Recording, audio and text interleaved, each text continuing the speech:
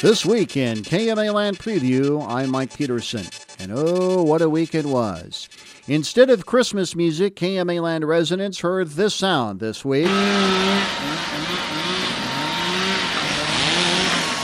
The sound of chainsaws operated by individuals trying to clear debris at a blocked Shenandoah intersection, drowning out a nearby church bells playing of Jingle Bells. Cleanup operations were in order following a storm for the ages, a rare December bout with severe weather Wednesday afternoon, complete with high winds and even some tornadoes. It happened at a time of the year when snow and ice are the weather norms, but National Weather Service officials warned of an unprecedented storm days ahead of Wednesday, issuing high wind watches and warnings. Sure enough, like a wintertime zephyr, a potent squall line began its destructive trek mid-Wednesday afternoon. Otoe County is one of the first area counties hit by storm activity. Otoe County Emergency Management Coordinator Greg Goebel tells KMA News the storms picked up speed after entering his county shortly after 3:30 p.m. Starting on the west end with Palmyra, Unadilla, Syracuse, all the way into Nebraska City. Every one of those small communities suffered some form of tree damage, from small limbs to large trees being toppled, branches being broken. Really surprised we had a very minimal amount of structure damage in these communities. Fremont County was one of the counties next in the firing line. Fremont County Emergency Management Coordinator Mike Crescelius says high winds left a similar trail of damage in his county. Got a lot of tree limbs down in yards and on rooftops. There's been some damaged grain bins out on the outskirts of town. We have power lines down, power poles that have been snapped, and I'm aware that I believe it is 6 tractor trailers that overturned on the interstate. Page County was the next to feel the storm's wrath. With the onset of daylight, County Emergency Management Coordinator Chris Griebert was out surveying the damage left by that squall line.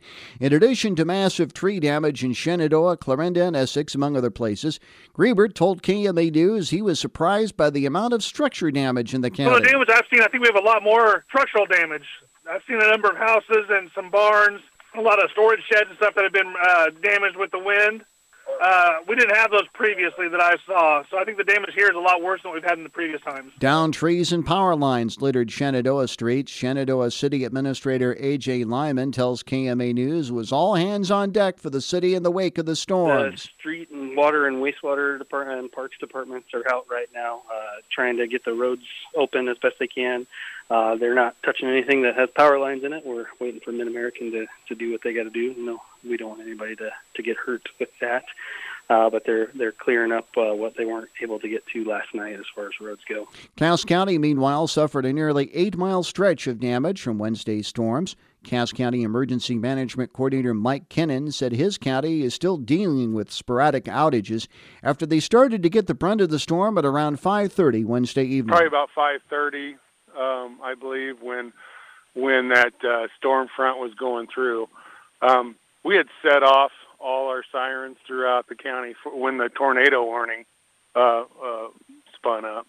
But we had somebody, actually it was a Cass County deputy, actually spotted a funnel cloud west of Atlantic, and that really had us ramped up. After surveying the damage Thursday morning, along with spotter reports the night before, Kennan strongly believes a tornado touched down, and the strong winds impacted several motorists on Interstate 80. Pottawatomie County also felt the impact of the historic December storms. Pottawatomie County Emergency Management Director Douglas Reed says his county had at least one confirmed tornado touchdown and a potential second. Reed says crews were out assessing multiple portions of the county after that confirmed tornado touchdown in the county's western portion near the I-80 corridor. Started somewhere around Council Bluffs area and went north towards the Underwood, Neola, Minden areas. So we've got crews out doing that now after we've looked at some of our damage reports from this morning, kind of charted some areas to look at. We'll have another crew that'll be leaving here probably within an hour to go out to the east end of the county where we believe we had a second tornado touchdown. Reed says the second possible touchdown was northeast of the Henderson area. We'll have more on this week's severe storms as well as our other top story, a disastrous fire destroying a longtime Malvern business. On This Week in KMA Land, Saturday morning at 8:30 on KMA.